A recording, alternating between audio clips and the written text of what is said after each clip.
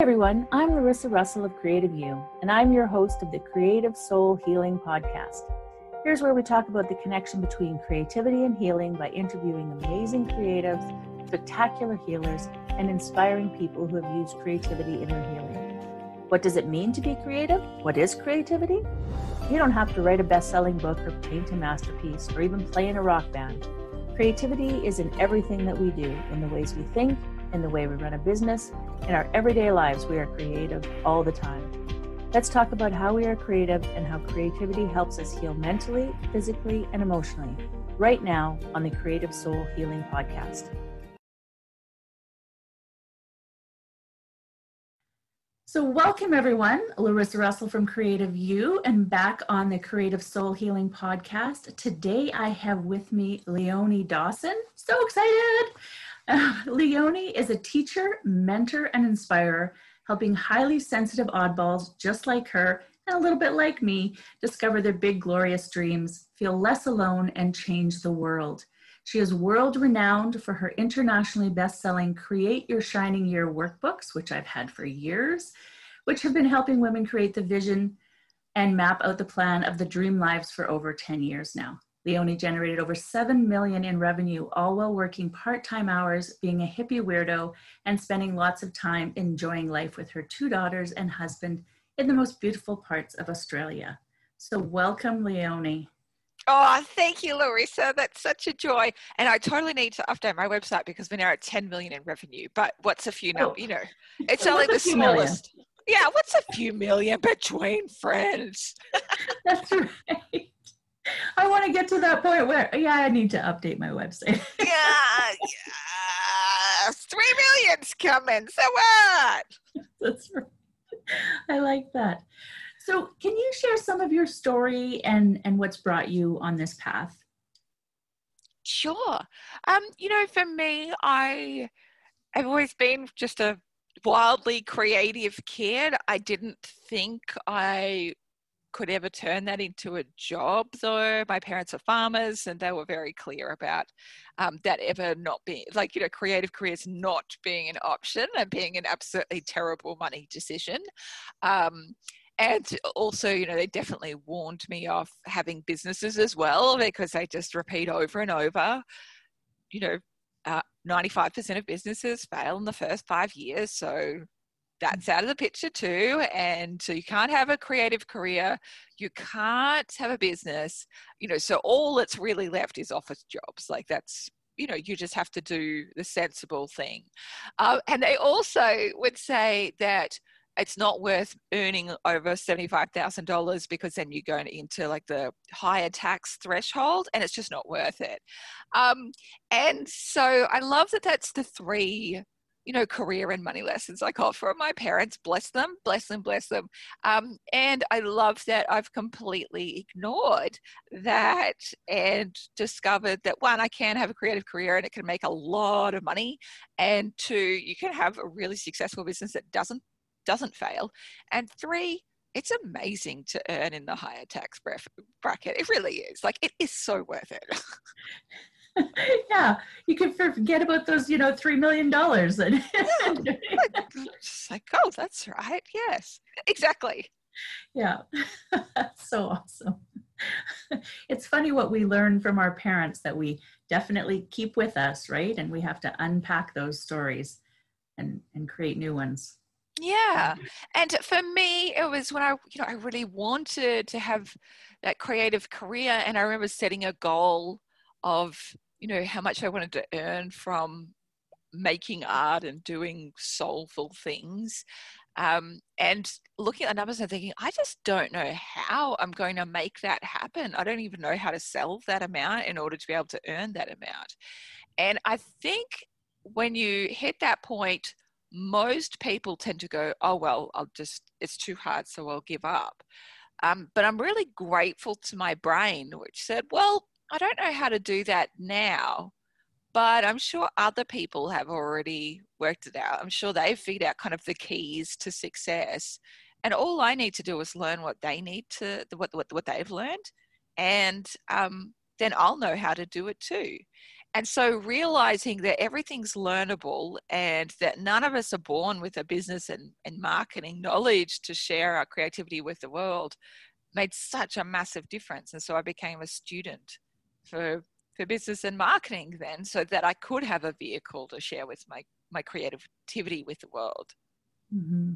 And it's so true, because as an entrepreneur, there is so much to learn, right? And even if you had gone to university, say, for a business degree, you know, because I did do that for a little while before I went, oh no, I can't do this, and switched to psychology. But you know, even if you have that background, being an entrepreneur is completely different than working for someone else. Completely. And I've hired people who've done like their MBAs and stuff.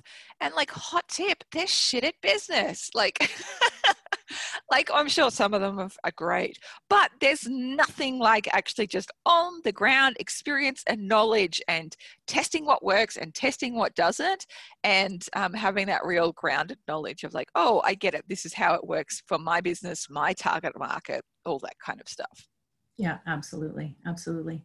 So, so what does healing with creativity mean to you? Well, anytime you create, you get to heal. And I so deeply believe that like all of our creations, they're kind of like divine assignments from the angels, and they need to be out in the world or expressed in some way, even if nobody else sees them. And you know, if you put them out to the world, they are going to help and heal so many other people. But first and foremost, it will heal the hands that it moves through.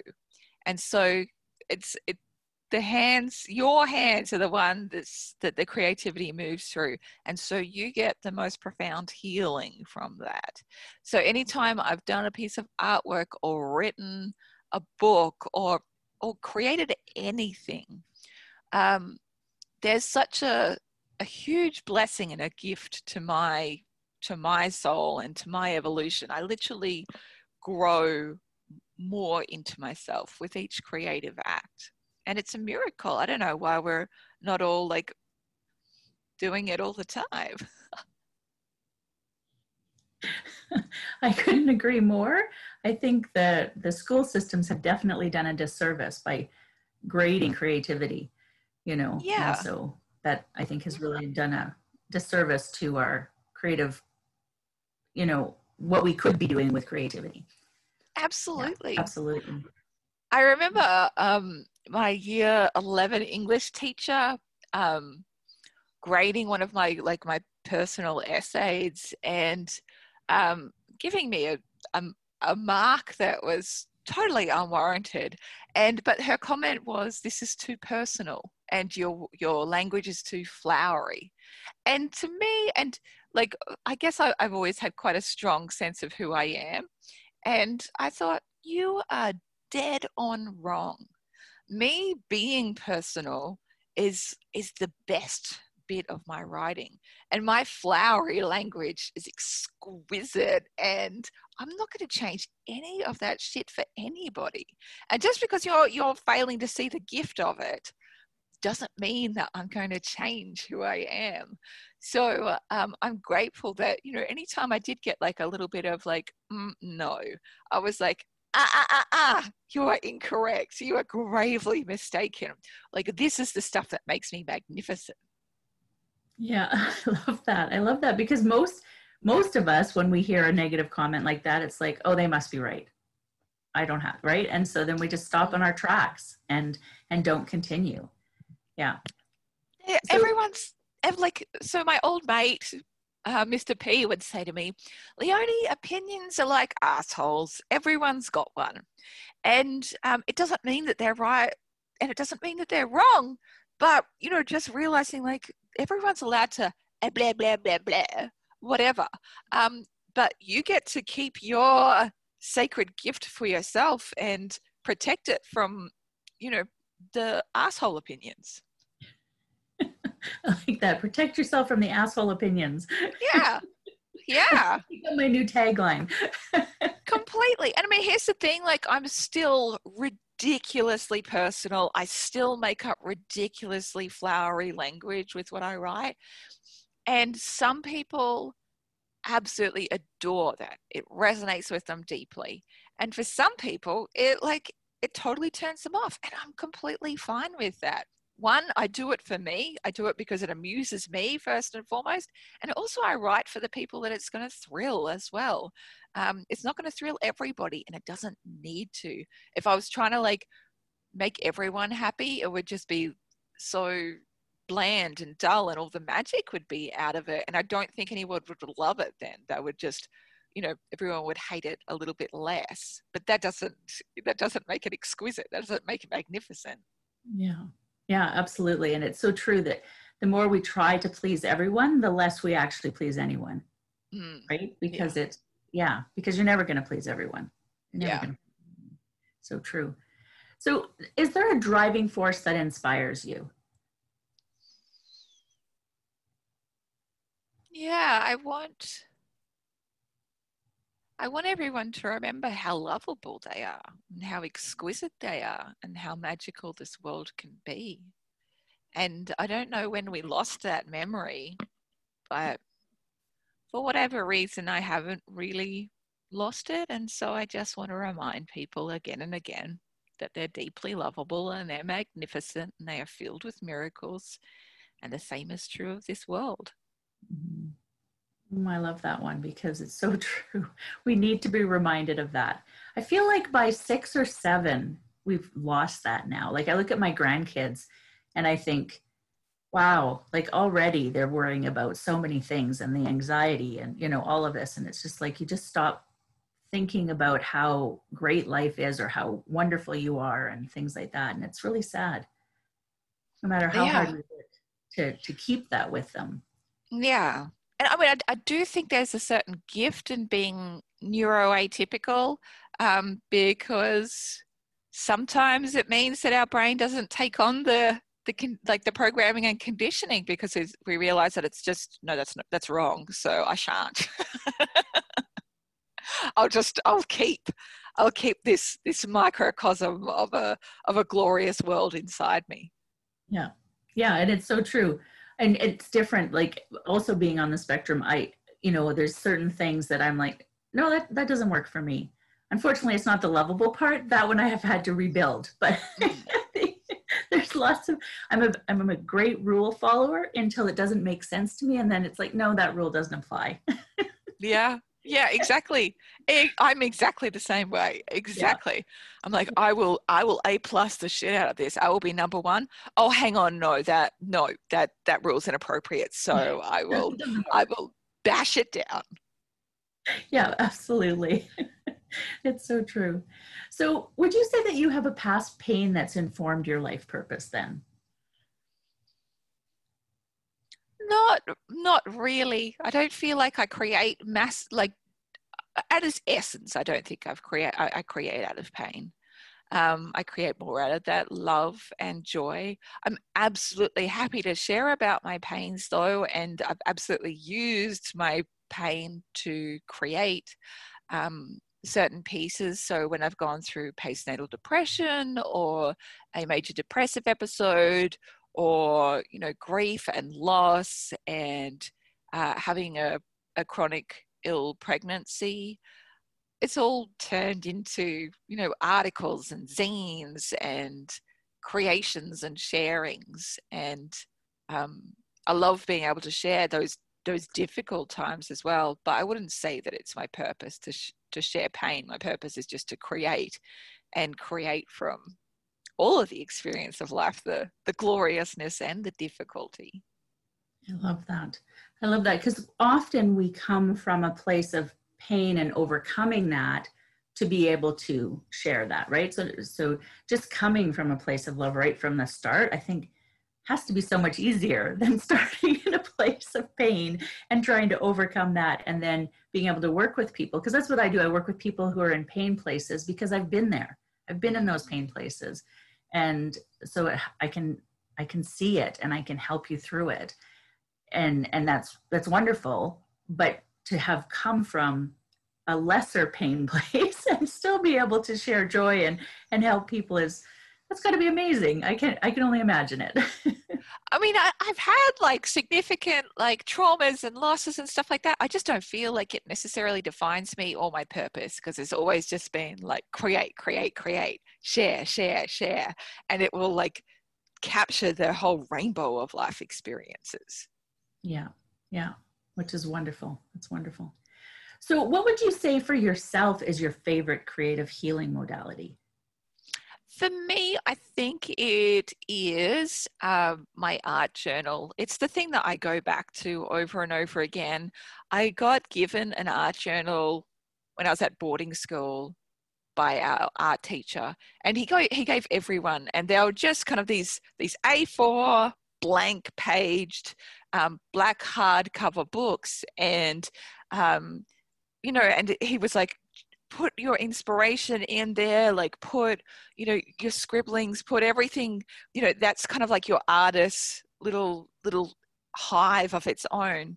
And it became such an addictive practice for me, and I would like create madly in my art journal. And then I was living in a dormitory with 20 other girls, and I would send my journal around the dorm for everyone to read and look through and stuff like that, because that create and share compulsion was so strong in me.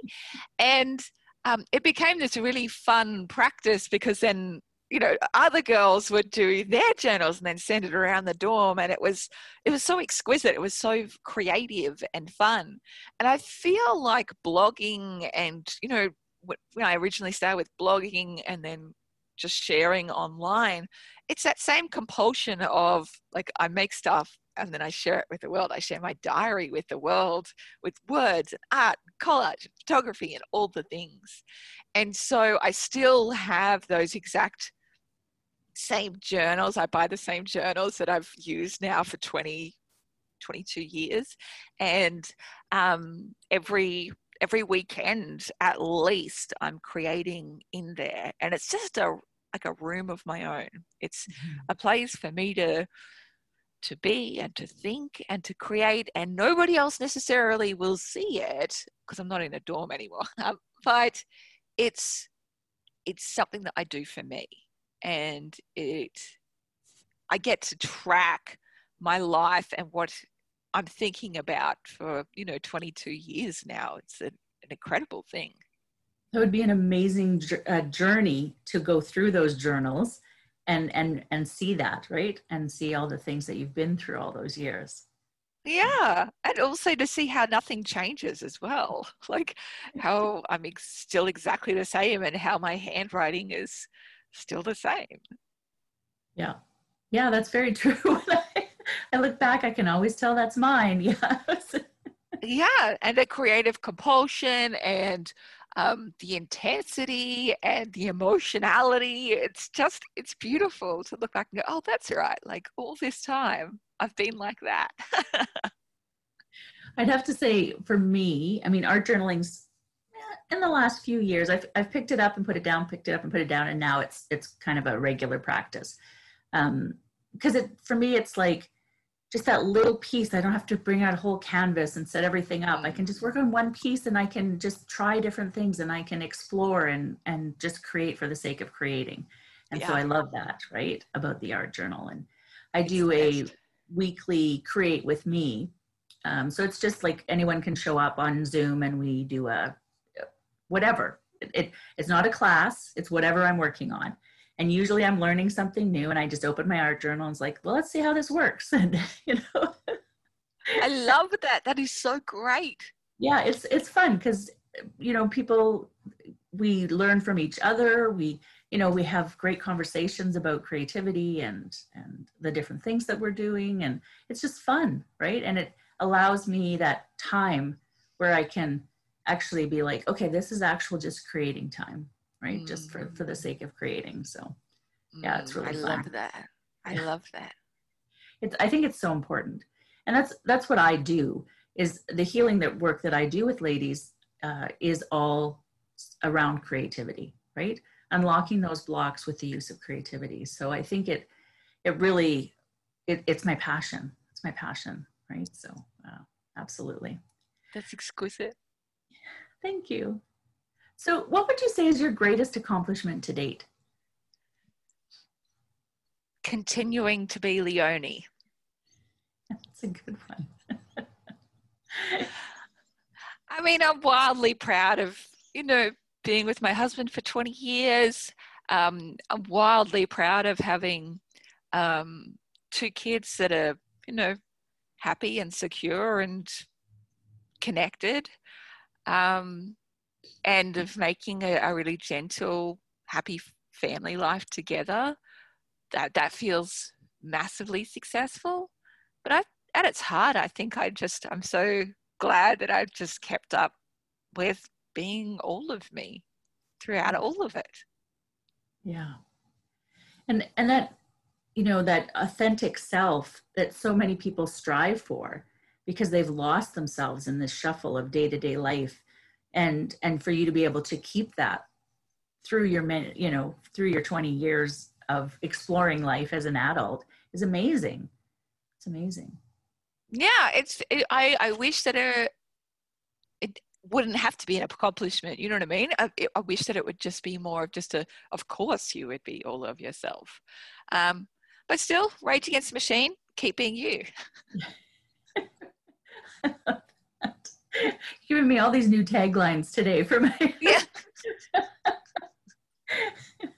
So if you could change one aspect of our society through your work, what would that be? I always like talking about the motherfucking zebras. So a zebra is out in the paddock and it is not wondering, like, oh God, if only this stripe of mine would change a little bit, be a little bit thinner and, look a little bit different, then finally I would be worthy. Then finally I would be lovable. No, like a zebra is just like parading around the fucking paddock going, yes, I'm a motherfucking zebra. I eat the grass. I enjoy the sun. Like, look at me live my life. And I think the same is true for every animal.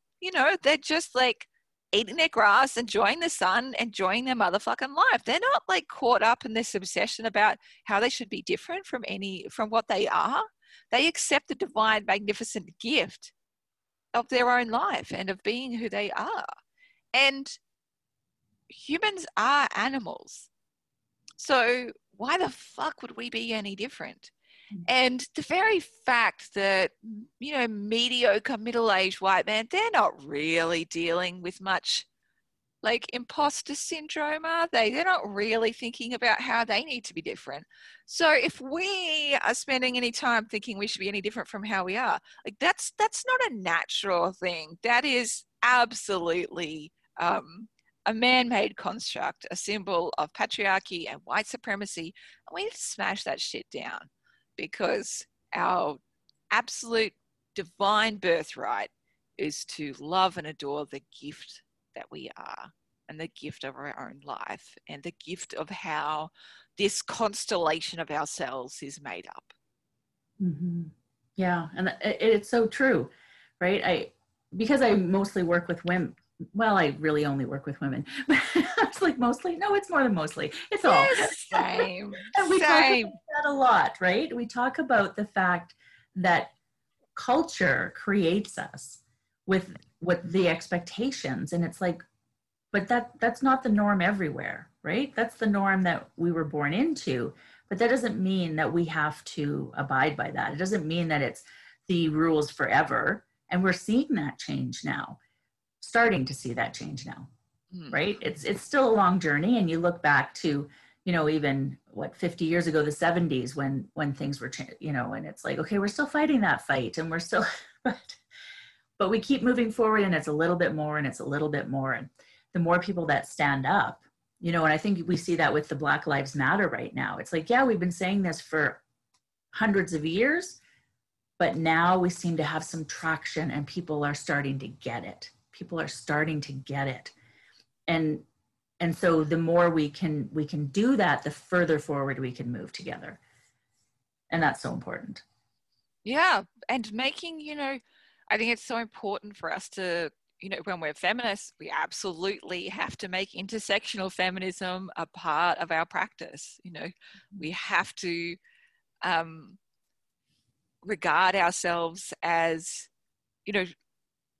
see all of us, not just, the white, straight woman experience and wanting them to rise. You want everybody to be lifted by this experience.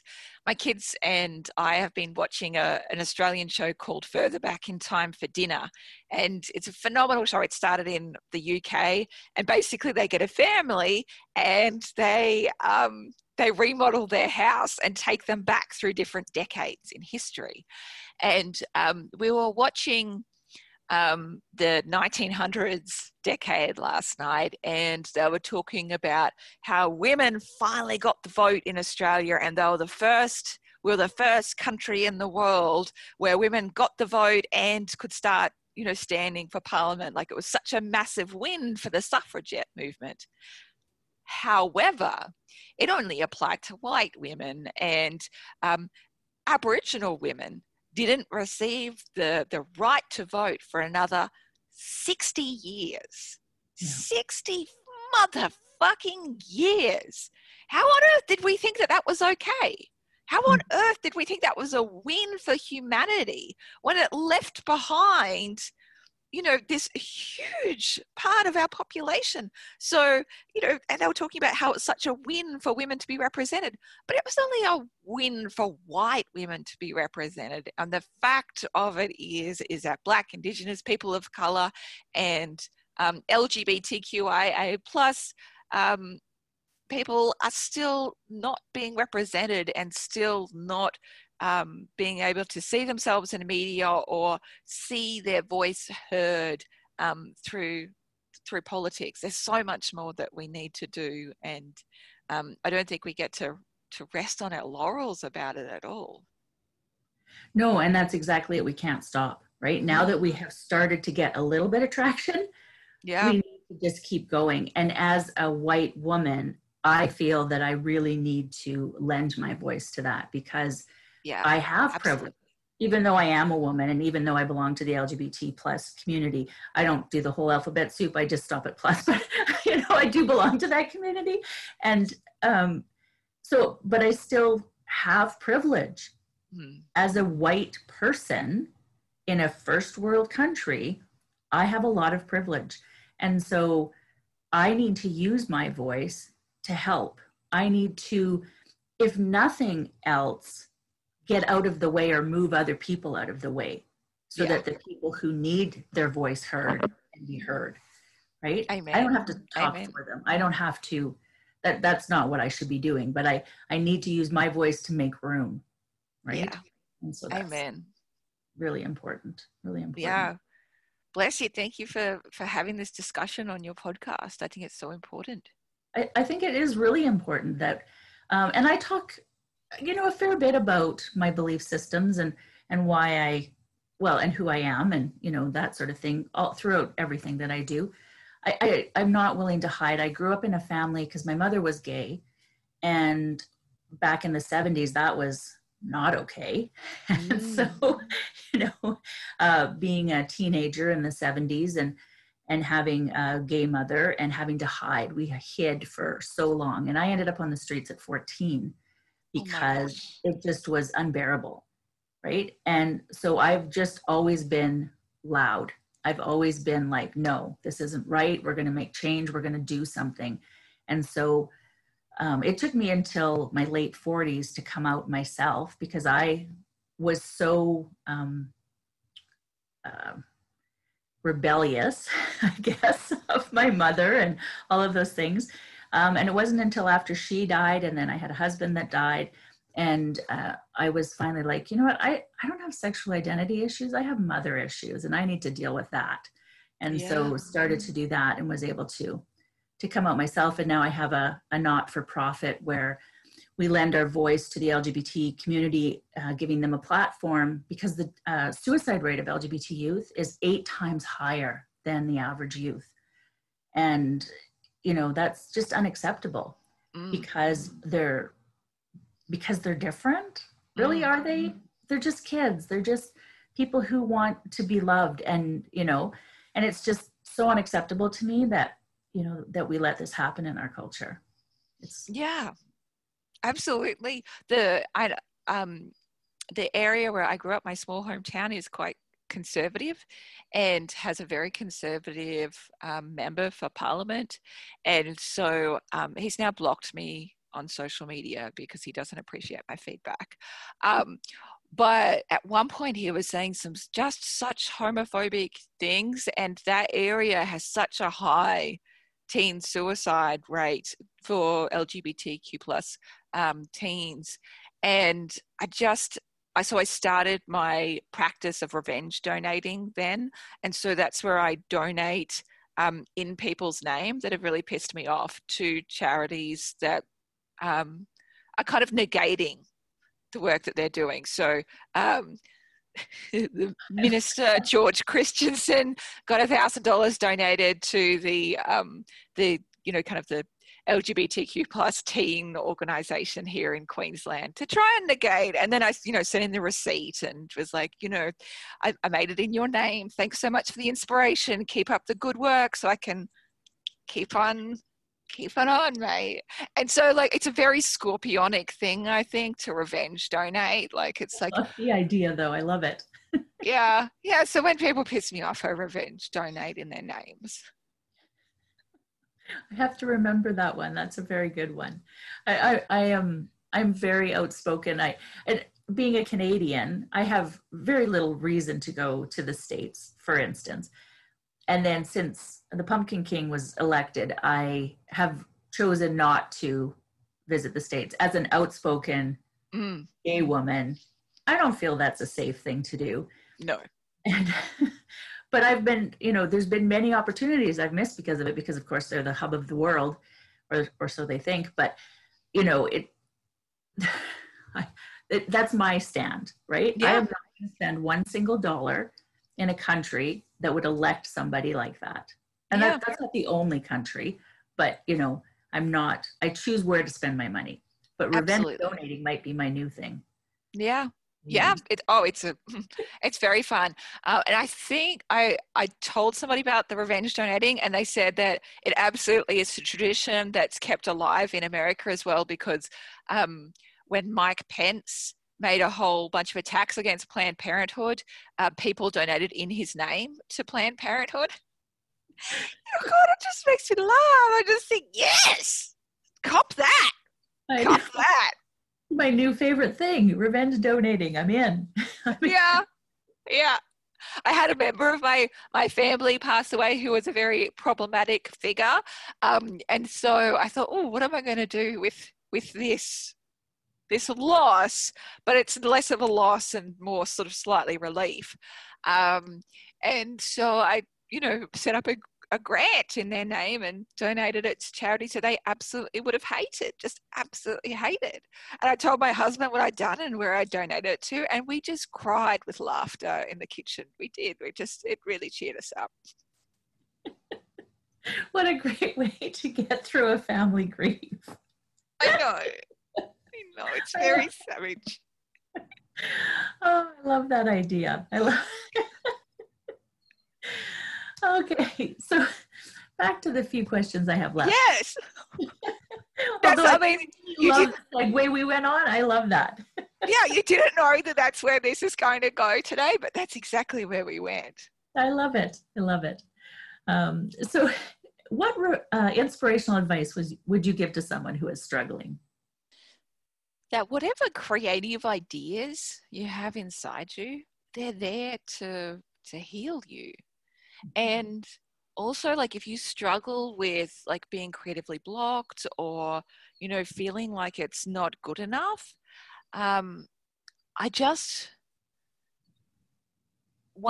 remember that's a construct of capitalism, white supremacy, and the patriarchy. And the only appropriate thing to do with that is just smash it all up. And 2, consider your creations like you would consider having your own child. So I've had someone ask me, what's your favorite creation and what's your least favorite creation? And I said to them, that feels like asking me about, which child of mine is flawed. my children have arrived in the world and they are absolutely who they are. And that's magnificent and that's beautiful. And, they've got their strengths and their weaknesses or whatever. But it is just a part of who they are, and that's exquisite. And the same is true for my creations. It's they come into the world and they look, they feel, they sound different ways. And all I really need to do is trust that they're here for a reason and honor the divine gifts that they are. I think one part of my childhood that really kind of informed my worldview is my eldest brother was born with cerebral palsy. Consequently, my mum and two sisters became disability support workers. And between my mum doing disability support work and my brother's friends, we had a very diverse cast of friends in our family. And, with all kinds of disabilities and abilities. And they were the most magnificent teachers you could ever ask for, like the funniest motherfuckers on the planet. And they taught me how to love and how to be present and how to be joyful and all that stuff. So even when there are, different, like bodies that are different, right? There is still just wild and amazing gifts in that, and such a miracle and such a blessing. And so the same is true for my artworks and for my creations. They're all going to be different and have different abilities, and there is some kind of magnificence in them anyway. And so my job is just to love them, and just to be grateful that they came here into the world. I don't have to judge them. I don't have to wonder if they're good enough and what will other people think. Who gives a fuck? What's most important is that I created it and I enjoyed that process. That's the divine experience. Everything else is just a bullshit construct. I love that. And it's something I talk about all the time. I call it the dreaded P process. It's about the process and not the finished product, right? And so it's so true. It's so true. Just love what you're doing. Just love what you're doing. Yeah. That's how it's meant to be. And anything else, that's not how God, all that is intended. Creativity is meant to be a divine gift, and it's meant to be glorious amounts of fun. So if you're getting wrapped up in all those other thoughts, that's just rubbish. You can just go piss right off. How this is meant to feel is this instead. Would you say there's an inspirational quote that sums up your life journey? Yes. I would say it's joy is an option. With caveat, sometimes things are truly motherfucking shit. Sometimes things suck massive balls. And we can allow for that and allow the grace of it to move through our life. And eventually joy becomes an option again. Yeah, I love that. But always come back to joy. Always come back to joy. Yeah, if you can. Yeah. Just keep on making your way home to North Star. Yes. Yeah. Well, yeah, I want to thank you so much for doing this with me today and meeting with me today. And if you have a couple more minutes, I just have a few other little things that I would love to discuss with you. Of course. So you've often, yeah, not that I really gave you a choice. I'm just going to keep talking and she will be able to say no. So you've talked often about having Asperger's, and as someone who I was diagnosed at 50 with Asperger's. Wow. And so it sort of made my whole life make sense to find that out. And so there's been so many things. And so being on the spectrum, because I've done a lot of research on it to sort of figure out what's sort of what's something I need to work on and what's just part of who I am, right? Because it's sometimes you're not too sure. And so being also on the spectrum, have you noticed that there's things that you maybe have struggled with trying to, I don't know, fix about yourself, if that's, or that you've tried to work on? I'm always working on myself. That it's just part of who you are and you can't do that, or What are your thoughts So, on that? yeah. So first and foremost, I haven't been formally diagnosed yet. I've got my assessment in a few months' time because there's quite a long wait list because hot tip, everyone's Asperger's. No. um, so It's the new cool thing to do. it's a great way to be. Like, hot tip, it's amazing. So fingers crossed, I really want. But also, if it ends up being some other kind of neuro atypicalness, that will be fascinating too. But I do think it's pretty fucking clear that I'm on the, like, it's probably the Asperger's there. So for me, a big part of it is the overstimulation aspect, in that it doesn't take much for me to get overstimulated. And what it means is that it feels like I see things in Technicolor, just with a little bit higher level definition and a lot more color. And so consequently, I see beauty and get excited by things long before anybody else does. I am like in a rapturous moment over a tree and a fucking bird. Everybody else is like, great, it's a tree and a bird. But, so I'll be having just this complete, like, exquisite experience. And then I'm tired. I'm like, there's only a certain level of like, wow, that I can cope with. And that becomes particularly pronounced in social situations, is that, I'm listening so hard and trying to make sure that I've got the right face and the right listening and, be there, be an attentive friend and say the right thing. And it's such a massive mental load because it's not something that feels like it comes super easily to me. So I can't book in much stuff into my week. And I really have to allow a lot of downtime after, especially like big social stuff. So for example, if I was going to go for a conference for a couple of days, that will probably take me 6 weeks to recover from. And it's just that my brain has got a lot to go through and to process and to then, work out what lessons it wants to keep and what memories it wants to keep and then assign it into all the different little spots. It's just the computer is in overdrive. It's taken a lot of stuff in high definition and it needs to be able to process it into the relevant parts of the brain. And like, I've always been kind of in awe of people who can have like back-to-back stuff and, be like, okay, so I go from work to this, to that, and then we're going out afterwards. And then we wake up and we do it all again tomorrow. I'm like, what?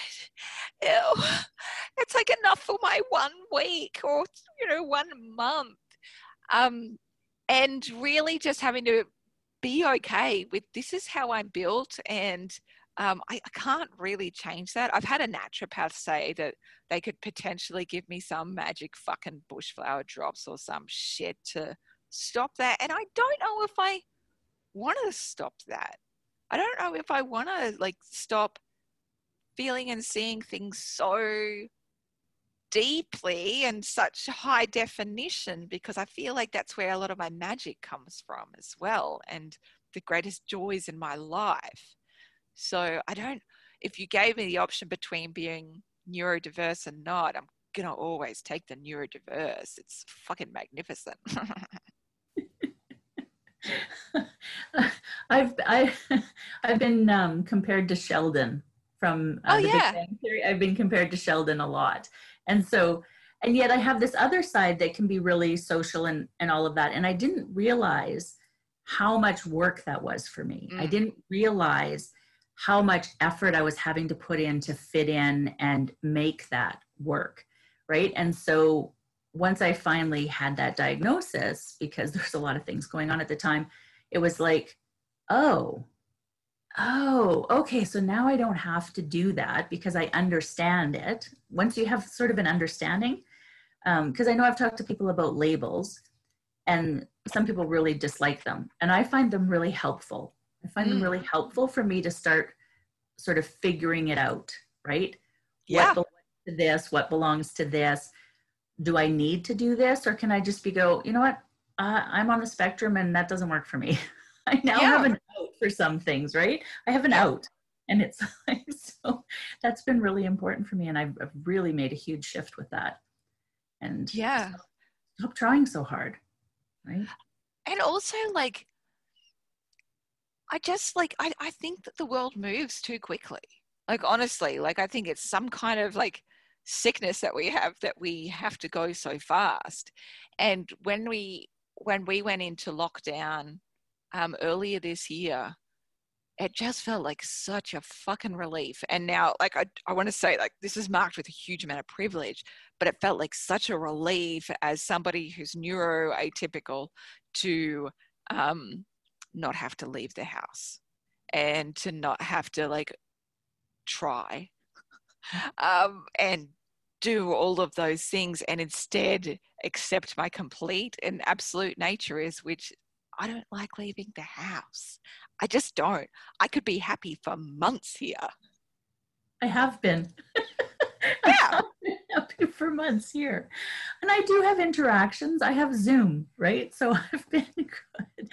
And my partner lives here. So that's a thing. But, yeah, to have that time where, and the whole world came to a screeching halt. So it's like, oh, you're going to meet me on my level for once, instead of trying so hard to meet you on your level.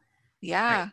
Yeah. Yeah. And also that, like, neurotypicals kind of struggled, during that time. And you're like, oh, okay, welcome to struggling with a world that's not fulfilling your needs.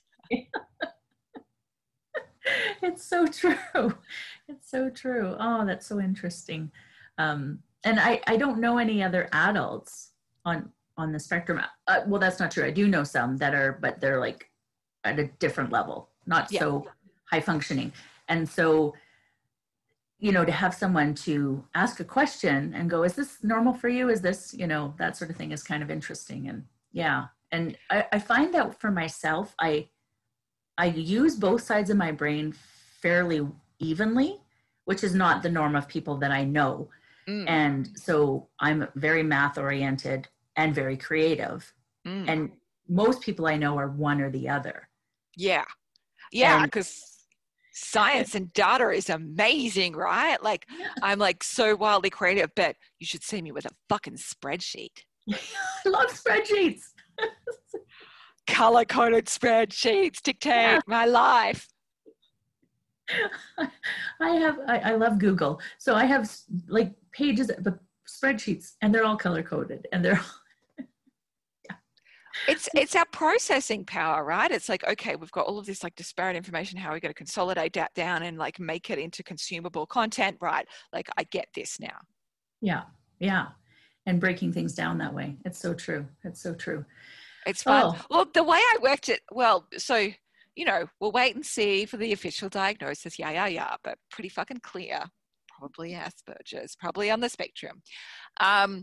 The way I kind of like twigged onto it was because a whole bunch of my closest friends all got diagnosed kind of like in the space of a year or two. And I was like, and every time they get diagnosed, I'm like, what the fuck? I don't get that. They're like the coolest people on the planet. Like, what? But we're exactly the same. How come like all of my friends are all like on the spectrum? And I just think they're like the most incredible humans I've ever met, and like never felt so at home. And then I was like, oh, fuck it. I'll just see what this is all about. I'll be a good friend and I'll read a checklist to understand how I can understand them more. And then like I like pulled up the checklist for like female. Yeah, which is different than male, yes. So different. And then I was like, oh my God, I thought it was just me and my kooky personality. So and like it was just like, I was almost in shock for days afterwards, just like, I thought it was my personality, but like out of like the 70 odd things on the checklist, I'm like a strong 60. And those are the things that I hold most dear to me, that I thought were just how I was made up. You know what I mean? I thought was like my kooky personality and my childhood. And I'm like, isn't that fun? Isn't that unique? And I'm like, I'm actually on a fucking checklist. What? So true. It's so true. And for me, it was my partner's a teacher, and she teaches behavior kids. So that's her specialty, is behavior kids. And we'd been together for, I don't know, years, and she kept calling me Sheldon. And she's like, have you ever been,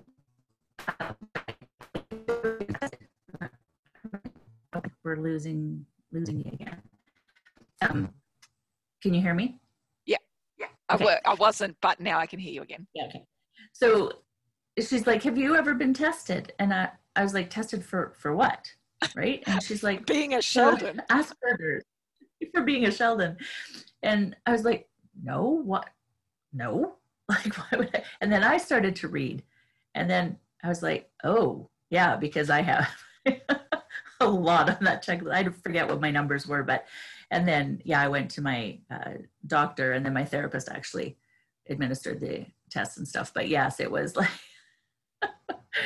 yeah. It's amazing.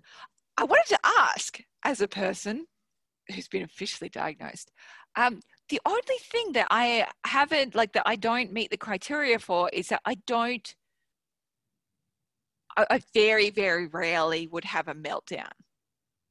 And like, if I get overstimulated, I stop talking, I shut down, kind of thing. And like, I lose the capacity to speak, but I don't necessarily have that meltdown aspect.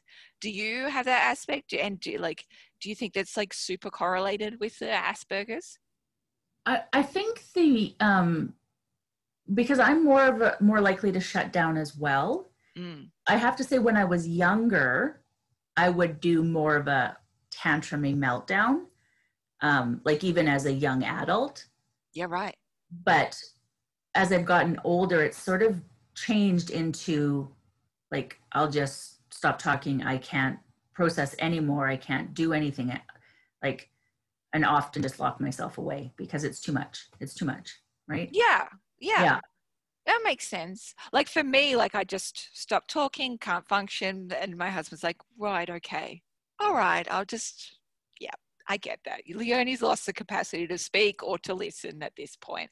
And then I go to bed, and like sleep is like essential. So do like especially like I can do 12 to 14 hours after a really big stimulus, and that seems to help reset. Yeah, sleep is, sleep does work, but I need to be away from everybody. I just need, just no more talking. Yeah, no noise, no talking, no anything. And like, I'll spend hours in my office by myself because I just can't, right? Yeah. And sometimes not even doing anything. I just away. So yeah, it's like alone time is like the greatest holiday of our lives. Yes, exactly. Well, I want to be really respectful of your time, and I so appreciate you talking to me today, and especially this extra little, few questions I threw in there for you because I was curious. Oh, you shut up. Like, I would have kept talking anyway. You're a babe. This has been fun. I'm so glad. And I just want to say thank you to our listeners, and we'll see you next week, and have an amazingly creative week. Thank you. Do you know about the courses and programs that we offer at Creative You? Meditation and journaling in our morning calm program. Step into Your Authentic Self is a program to help you heal from past traumas and start believing in yourself so you can be your healthiest, happiest you. We even have a Healing with Creativity monthly membership where you get healing projects twice a month, plus so much more. Keep watch as we're always adding more classes and programs. Plus, we offer free challenges, access to summits and retreats, as we love sharing. Click below to see what we have happening now.